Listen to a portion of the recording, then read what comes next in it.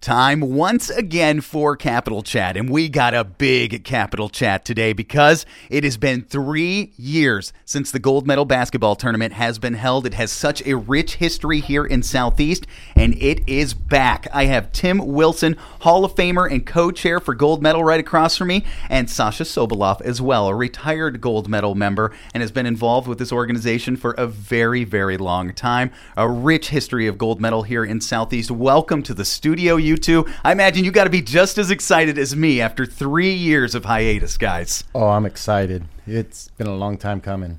Yeah. A long time coming. So let's talk about this. Let's open it up. What is the history of the gold medal basketball tournament? When did this start? What's the purpose? Sasha, I think you can shed some light on this. Okay.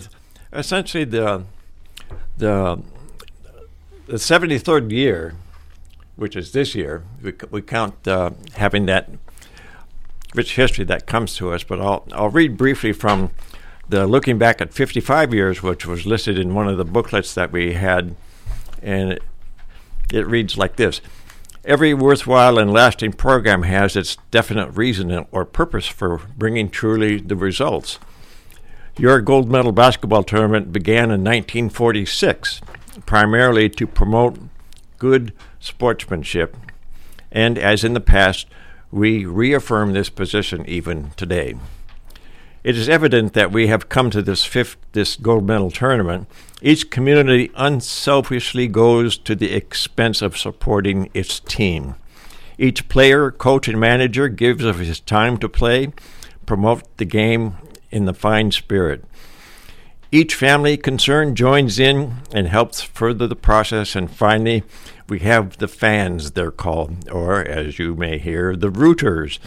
You are to be commended for enthusiastically supporting this event without fail. Without fail, I want that.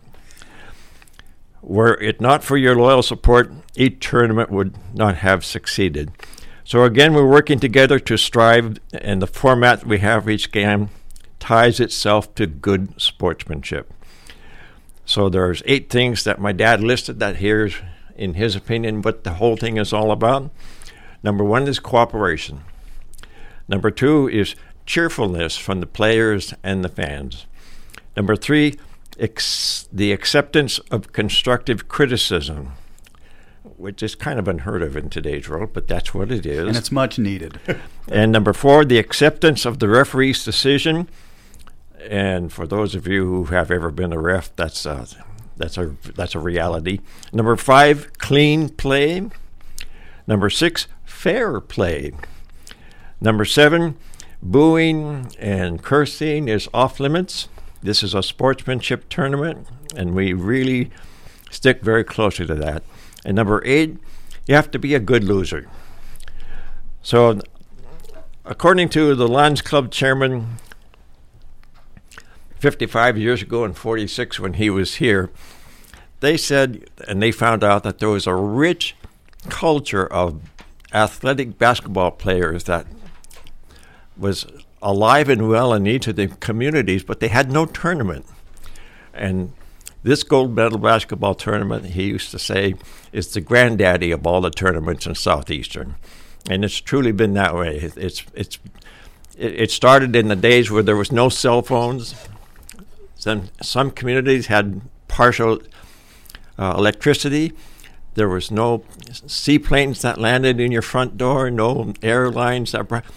Most of them came to Juneau on seine boats.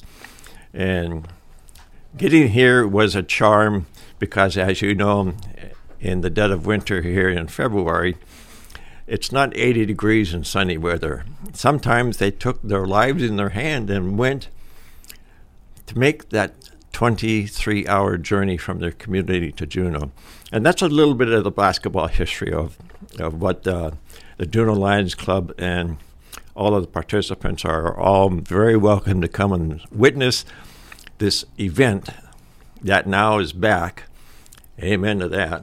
Yes, and yes. This is the 73rd year that we're going to be doing this thing. And as it goes on, I'll be reviewing each day's activities because they're pretty traditional but not very well known, and I'd be more than happy to continue it.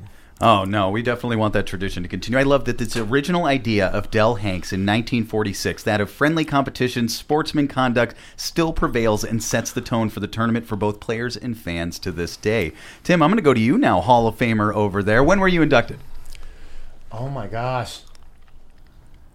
You even remember now, Tim? Has it been that long, Tim? Yeah, well, there's been one since me, so... 2018. 2018 inducted. Okay, Tim. So let's talk about this now that you're co-chair for Gold Medal, Tim. It's been 3 years. So I guess what do we have to look forward to in the 2023 Gold Medal? Is this going to run kind of as normal as it did 3 years ago? Any changes coming? I guess let's kind of lay that out for everybody right now. I think it's kind of going to be the same. I think this one's going to be a little bit more special because we've been gone for so long. So it'll have all the normal stuff that everybody can look forward to, with everything, with the opening ceremony, the finale, the inductees of the Hall of Fame, all that good stuff that people knew and loved 3 years ago. It's all going to be back this year. It's all going to be back. The biggest thing is you'll probably see a few more hugs, and stuff, because people haven't got to see each other in such a long time. Gold Medal is one of the only tournaments that I've ever been to is that it is a family.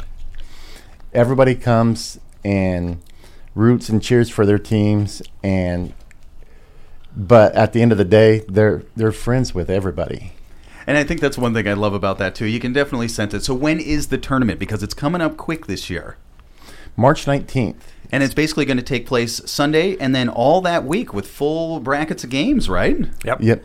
All the way through. And, of course, we're going to draw for brackets coming up in just a little bit once we kind of lay down what the tournament's going to look like this year and everything like that, because it looks like you got a lot of teams this year. It looks like people are pretty excited for this. Yeah, we've had, I think, 8 teams in the B, and then we have 6 teams in the C bracket, the Masters, and the Women's. And can you kind of explain how the brackets work for me? Like, what is Masters? I guess, how do you lump these players together? Because I know sometimes that can be a little hard to figure out, where they played in the past, where they belong, and then what team they're supposed to be on. So I guess, what's going to happen with that this year? Each bracket has an age limit. Is that how that works? Yeah. Okay. And then with the Masters bracket, is that more of like a more higher up players, or how does that work?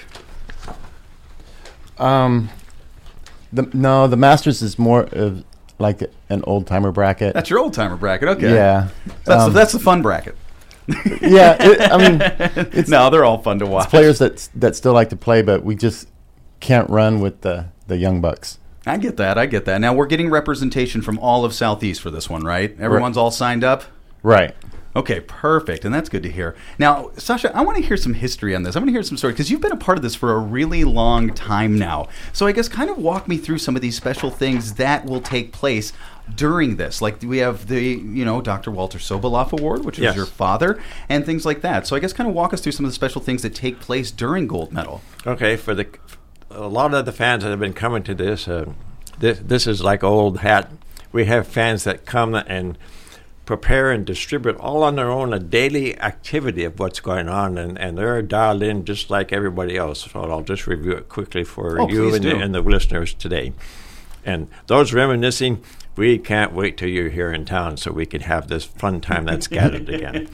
We open it up at noon on Sunday, and usually there's an evening performance by some group if we can get them there. On Monday, we have the opening ceremonies in the beginning of the evening at 7 o'clock, where we have dignitaries that come.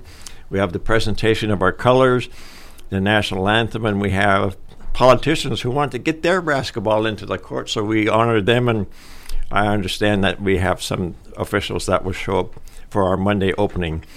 Tuesday, we also have some events that may or may not show up, but that's kind of the highlight.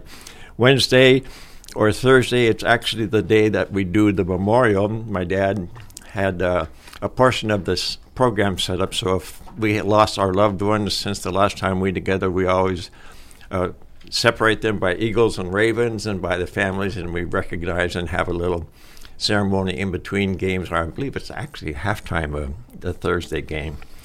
And so that happens.